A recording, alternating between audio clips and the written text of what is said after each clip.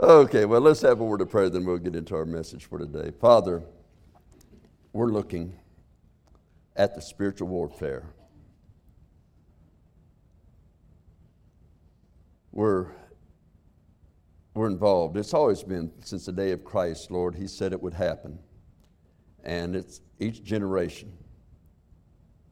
But Lord, we're seeing something more definite for us today than what we here in our country have suffered. And Lord, I pray you'd help us to remain true to the Word through it all. True to Christ, true to stand, and true to endure. Now, Lord, if there's anyone under the sound of my voice today who does not know that if they died today, that heaven's their home, I pray that today would be the very day they come to know Jesus Christ as their Savior. If there's any who has wandered from you, may today be the day to come home. And I'd ask this in Jesus Christ's most precious and holy name. Amen. I did a series on the rapture that we finished up before the revival meeting started. And I had a purpose for inserting that little series there because it was looking at things that would say, most things, as a matter of fact, I think Dr. Comfort did that, looked at a lot of things that were happening in the tribulation and just kind of settled on things that were happening in the tribulation and how things are building that. And that's not what I was looking for, although we had some things that are happening in tribulation, but I was more seeing things going on right now. And I wanted you to see that the right now things are looking at the rapture, not the tribulation. But I wanted to do that because I thought it'd make it a little bit more clear about our faith standing in the fires. And today, as we see things grow this way, it is of great necessity that our faith stand in the fire. Today, we have in this country a constitution that is probably under its greatest attack ever since it was signed and the Revolutionary War was engaged. The Constitution, we call it a document of the Judeo-Christian ethic by which it was conceived and written as a system of governance that was basically based on the Word of God. Now, many today have tried to change the history. As a matter of fact, that's what humanism, Marxism, critical thinking tries to do. It's done that in Russia, for an example. They changed all the history, started changing the history in the educational system, and in time, they were able to change to a fully communistic government. And they were able to do that because they got the young people, the children, in their schools and then the colleges and so forth, and before too long they were educated in those areas. And so they were taught, well, we got that at school, so it must be true, it must be right. And so what do they have to do is to change history. Now we see the changing of our history in our country when you see the condemnations of George Washington, of all these great leaders. And I know that even now where Martin Luther King is almost hated, a hated individual, and did some great things, and yet he's hated, because they're trying to change the history of the United States. And so that's when your Constitution is under attack. But in reality, the Constitution is a system of ethics and morals and life principles, and they are taken from the Old and New Testaments of God's holy word. As a matter of fact, I can go as far to say this as well. It's taken from the King James Bible, because they didn't have anything else until then. And they really didn't have it in English till 1611. Well, we were formed by that time, but you need to understand as well that the very same manuscripts, over 5,400 manuscripts that make up what we call the received text or Textus Receptus for the New Testament, but all of that was was used to any time people tried to translate. That's what was used. It wasn't until 1800s that somebody decided, let's do the same thing that they do with, like in Russia, you create new history, so they created new manuscripts, corrupt manuscripts. They said they arrived at it scientifically.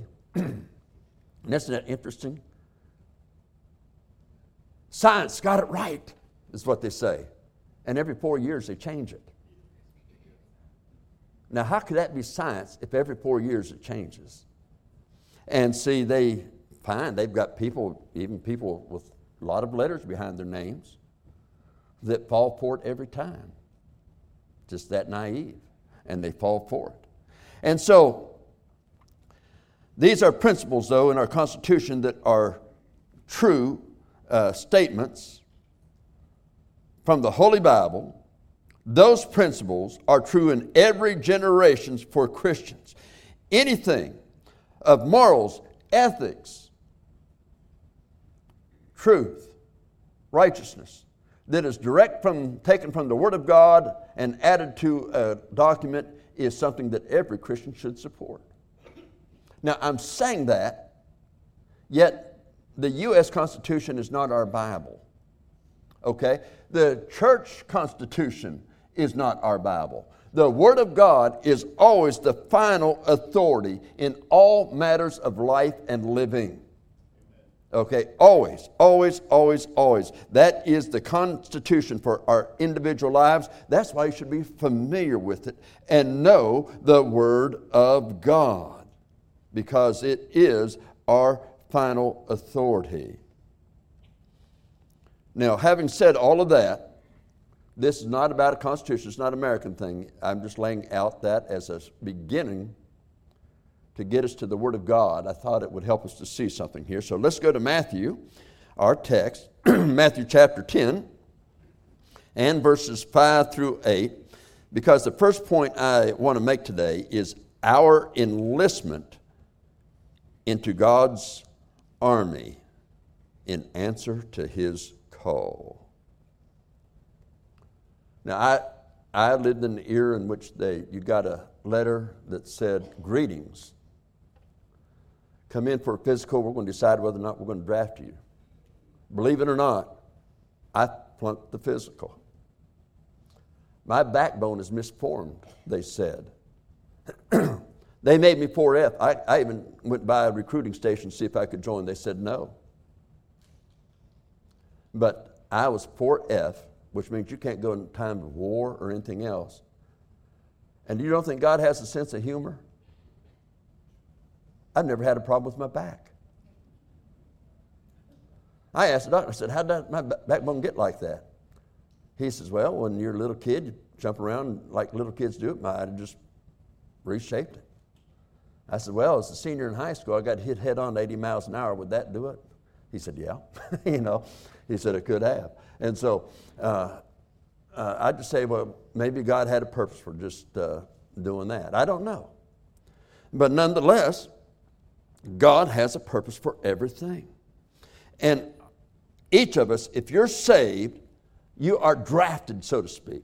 You have a call for duty in God's army. Yet, unlike the draft of that day, it's more like the day that we live in which you have a volunteer army. You volunteer, you have a free will to say, I will follow God's call or I will not follow God's call. Now, most say, well, I'm a Christian, I love God, and so I'm walking in His will, I'm walking in His way. But what I want you to understand is this. Is it God's call in your life? It's what you're doing. See, we get an idea of this is what I'm comfortable with, this is what it's convenient to me to do as a Christian. And I'll do this, I'll do that, but all that other stuff, okay. When you go in the military, you don't say, well, Sergeant, I'll get up and I'll march if I feel like it, but until I feel like it, I'm not going. Oh, I'll do this. Well, no, you want me to go over there. You want me to go across the world over to this other area. I don't want to go there. So, no, I'm not going to do that. No, you're enlisted. You're there. You don't have a will. is to carry out their will. Now, mine is to carry out the will of God. Yours is to carry out the will of God. And by the way, we have a loving Heavenly Father. We have a loving God. Carrying out His will is always best. Why? Because all things work together for good to those who love God and for those who are called according to His purpose. You're called. You say, how can you prove that, preacher? Okay. Ephesians 2:8-10. For by grace are you saved through faith, that not of yourselves. You didn't earn it, you didn't work for it, you didn't get it. Well, if you're saved, it was by the grace of God. For by grace are you saved through faith, that not of yourselves. It is the gift of God, not of works, lest any man should boast. So, you didn't work for it, you didn't earn it. All you had to do is through repentance and faith is receive it. But as many as received Him, to them gave He the power to become the sons of God, even to them that believe on His name. Now, those are great verses, but it doesn't stop there. Because we see our call in verse 10. For we are His workmanship, created in Christ Jesus unto good works, which God hath before ordained that we should walk in them.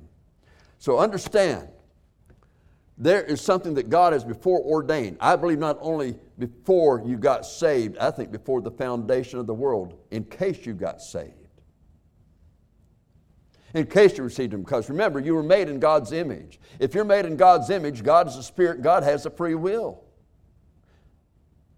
God didn't have a human body when we were born or when He created man. Man had a created human body, Adam, but not God. Jesus didn't have one until 2,000 years ago. So how was Adam made in God's image if Jesus didn't have a human body at that time or anybody else? God's image is because God is a spirit, and they that worship Him must worship Him in spirit and in truth. And so God is a spirit. That spirit has a free will. So unless God lies to us, I really don't believe that He does. As a matter of fact, I know He doesn't. Every part of His word is truth. There's no error. Jesus said, I am the way, the truth, and the life. No man comes unto the Father but by me. He is absolute truth, which critical thinking says there are no absolutes, which is a pretty dumb statement to make, because in that statement would be wrong, because they said there are no absolutes. But they're making an absolute statement. So they would be wrong. So what I'm saying is that you have that free will to either accept or reject God's word, God's way, what He wants you to do. For we are His workmanship, created in Christ Jesus unto good works, which God hath before ordained that we should walk in them. Now the question that you ask yourself, you don't answer to me, you answer to yourself before God. If God has a specific will, and He does for me as a saved person, am I doing that specific will? I remember in the first church I pastored, this man, he eventually became a deacon and the treasurer of the church. But when he first came to the church, I remembered saying, oh man, great to see you. And I said, boy, I'd love to see you back here again on Sunday night. He said, just be happy that I came today. I said, okay. So I stayed on him for a while, and he got to coming another time he got to coming regularly, and he began to grow in the Lord, and he eventually just became a deacon and a good servant of the Lord, involved in all the things of the church. But boy, when he first come, I first talked to him, yeah, I'm saved. I don't have to go to church to be a Christian. And he had that attitude. Well, I'm not going to do that. It's not convenient. Now, it's just like a little bit ago they were talking about we need workers in the nursery. And you might be a person here, you're not doing anything as far as that. You're coming. I'm thankful you come. I really am. That's a blessing, because I don't want to see it before God that you're standing before Him and you've been forsaking the assembling of ourselves together. But do you think God has brought us together not to fulfill having people to work in the various ministries that need fulfilled? So maybe God could use you, and you could be involved in that ministry. But let's go on from that. Have you gotten your knees and sought the Lord? Said, Lord, what would you have me to do? Show it to me. Whether it's through the preaching of the Word, whether it's through the study of the Word, however, show me what you want me to do. And whatever He wants you to do, you can put this down. Whatever God wants you to do, it will never, never contradict the Word of God. Never. It will always be in line with it. And so having said that, we see in verse 5 of our text, these 12 Jesus sent forth and commanded them, saying, go not into the way of the Gentiles, and into any city of the Samaritans enter ye not. Now, Samaritans were half Jew. Of course, that would make them half Gentile. He says, I want you to go specifically to my people. See, a lot of times there's a ministry to just the people of God. Now, we know in the ministry of Jesus, there were people who got saved that were Gentiles, that were Samaritans. But his original sending out is, let's get the people of God right. Let's get them right. And so he has been on the mountain, he's had his disciples, and he's named his 12 disciples there in that chapter. And so having named them in the chapter, we go on to verse 6. But go rather to the lost sheep of the house of Israel. Now I want you to know something. Judas Iscariot was one of those chosen to go. He was chosen to be part of the 12. That was not a mistake in judgment on Jesus' part. That was an opportunity from the love of God's heart. Judas had a free will to either accept or reject the way of the Lord. So he was one of them. And boy, that was great just to be a part of that group. I mean, boy, that would have been tremendous. He's seen all the things that God, he saw all the things God did. And you know, I've seen preachers who one time were fundamental. I mean, they would stand in the church, they would preach against sin, they would name it, they would do those things. And boy, when the contemporary groups got started up, boy, they were hollering as hard as anybody about it and against it and so forth. And in time, they're there. I've seen a lot of young preachers get started. Boy, they'd just be hot, going strong, and then they're caught by that. That's why I guess the Lord told them through the pen of the Apostle Paul that the pastor should not be a novice. Because he could see the enemy coming in and getting a hold of him. That is the enemy that is not the people themselves, but those people that Satan uses to draw them away to these other things. And so, I've seen those for advancement and fame and so forth, or like a Judas, when they think it's going to be to their benefit, they go the other direction. And so many have done that. So he says in verse 7, as you go, preach, saying, the kingdom of heaven is at hand. And I think that he's referring to the way things will be a little bit in the millennial day. Because he says in verse 8, heal the sick, cleanse the lepers, raise the dead, cast out devils. Freely you have received, freely give. See, you received it freely. You didn't earn it. Freely. See, there is, in the millennium, healing. The disease is taken away. I mean, the wolf and the lamb shall lie down together. We read that in Isaiah chapter 11. In the millennium, they shall not kill nor destroy in all his holy mountain. They won't do any of that. That will be changed. Why? Because Satan is chained for 1,000 years.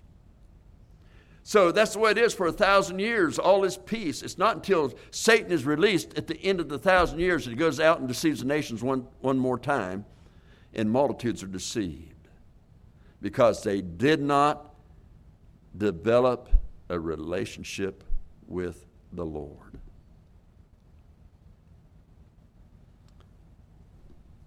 And so you find that these people who had an opportunity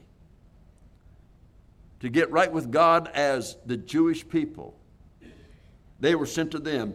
And they were given these signs to do that showed that Jewish people, God is still in control. By the way, with everything you see going on in this country and in this world, don't for 1 minute think that God is still not in control. He is still in control. See, he's not threatened by what the world does. He will move and he will do in his time. And so ours is to know that God has a specific will for us, and ours is to seek it individually with our heart. No other way. Seek it totally with your heart. And so, we see our enlistment. But we also see our exhortation as soldiers of the King of Kings. Now tonight, to see the next part of our exhortation, I'm going to take you to Matthew chapter 17, verses 19 through 21. For there we find out in that passage that these 12 that went out and they cast out devils. Now you think about that. Even Judas is a part of that. They're going out, they're casting out devils. They're healing people that have leprosy. I mean, they had a rule for the people back then with leprosy. They had to wear a veil over their face. It had to cover their nose and mouth. Now, the other people didn't have to do that. I guess that was God's way because, you breathe out carbon dioxide. Why keep it there against your nose with all that poison? But nonetheless, they had to cover their face. They had to yell unclean when people started getting close. And then what happens? Jesus comes and heals them completely. They're healed completely. These disciples were given that ability to touch and heal these people completely. They could cast out devils. I mean, when you see these things that they did, it's amazing. And yet, we'll find out when we get to Matthew tonight, chapter 17, that there is another scenario that goes on. And that's why there's an exhortation for the Christians, because these same men who have all this ability will have a big, embarrassing failure. Now, what happens today to so many Christians, and I'm talking about even in independent Baptist churches, we have a religion. Oh, we're not Catholic, we're not Mormons, we're not Methodists, we're not Hindus, we're not anything else, we're not Muslim. No, we have the right beliefs, we have the right doctrine. We have those things. And yet, even as a fundamental independent Baptist, you can become just a religious person who lives by these things because that's what we're supposed to do, not knowing that that is not the ultimate of holiness. If you're holy, you'll have standards that are far above the standards you even have now. And many times we just have a religion. But you can have religion. You can have thoughts about God, but you don't really know Him. You say, wait a minute. I know Him. He's my Lord and Savior. No, that's not what I'm talking about.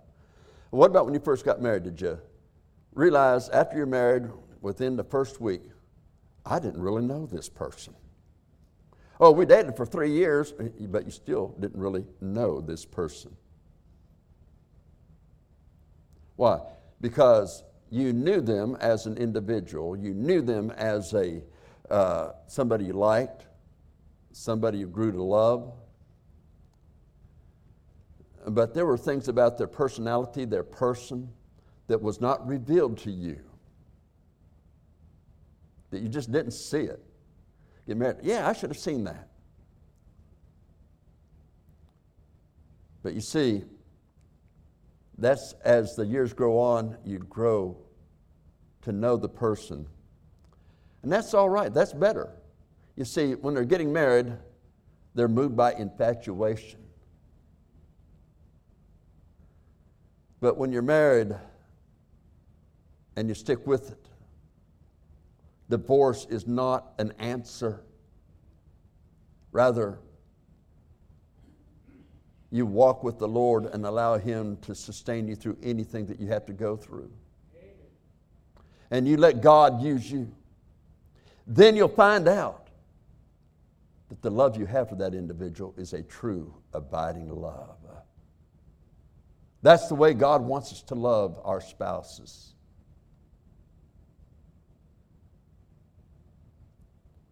But having said that, what I'm getting at is this simple thing. A lot of us have that love for God that is an infatuation with some things, but really don't know His person, and many times not even realizing in our life that we're offending them. Just like when you were first married, you didn't realize that would offend him, that would offend her, whatever the case may be. You didn't realize it. I mean, I grew up, that's the way it happened when I grew up. Why can't it be that way now? You're in a different home. You've left mother and dad. You're cleaving to one another. We've left this world. Now let's cleave unto the Lord and Savior, Jesus Christ.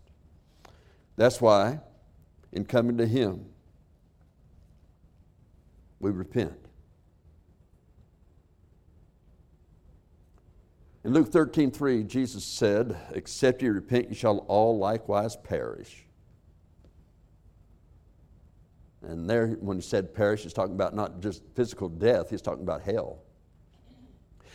2 verses later, that's 13:3, 13:5, He says the exact same words. Except you repent, ye shall all likewise perish.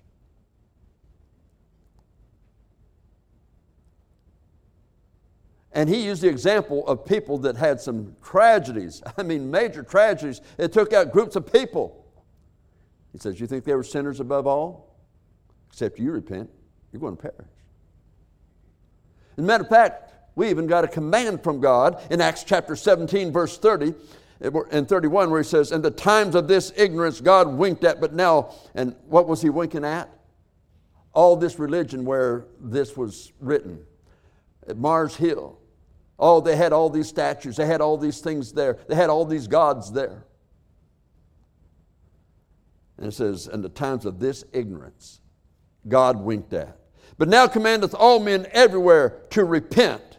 Who commands? God commands. Not the preacher.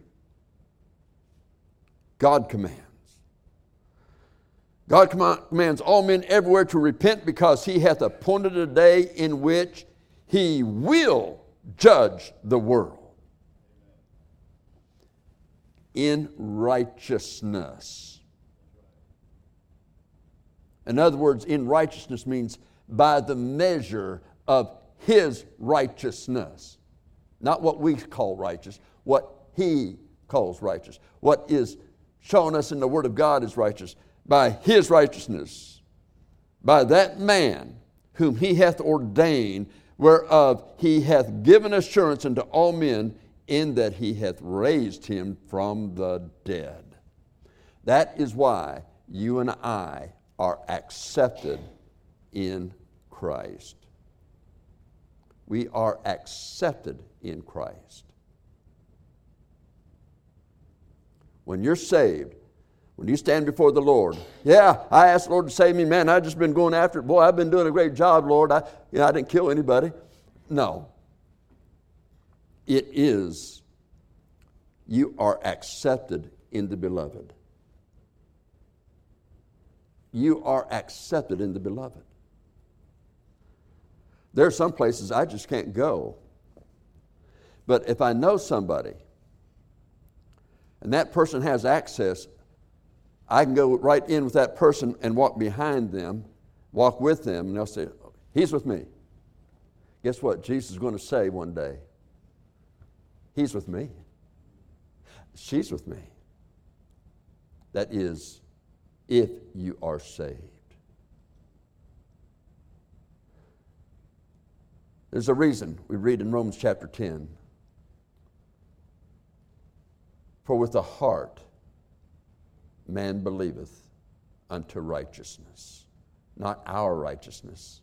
Not believing so hard that we're really righteous now. No. Unto the righteousness of Christ. For with the heart man believeth unto righteousness. And with the mouth confession is made unto salvation. Confession, you know what it means? The term, if you read it in a dictionary, of a Bible dictionary, say to say the same thing as. And that's a fairly good definition of it, but here's the idea though. Sometimes that leaves out the whole thing. To say the same thing as is, Lord, I deserve the penalty for this sin. I am fully guilty. I should die for this. But I know that you love me and gave yourself for me, and you rose up from the dead. Therefore, since you want me to be saved, I'll be saved. I'll receive you as my Lord and Savior. And you're my God. You're my Lord. It's not me. It's all about you. Oh, Lord, save me. My friend, there is a spiritual warfare. But God won't take you into His army until you're a citizen of heaven. To be a citizen of heaven, you must receive Him as your Lord and Savior. But if you do know Him as your Savior, are you doing what He would have you to do? If not, the Bible's very clear. You'll be ashamed at His appearing, saved so as by fire. And by the way, it's just not you that's going to know that. One day your children, if they're saved, will be there. All those in Christ will be there. They too will see the hidden things of darkness are made manifest. The thoughts and intents of the heart are made manifest. And they'll see, as all of us will see, for each of us, saved by grace. Saved by grace. Let's bow our heads, please.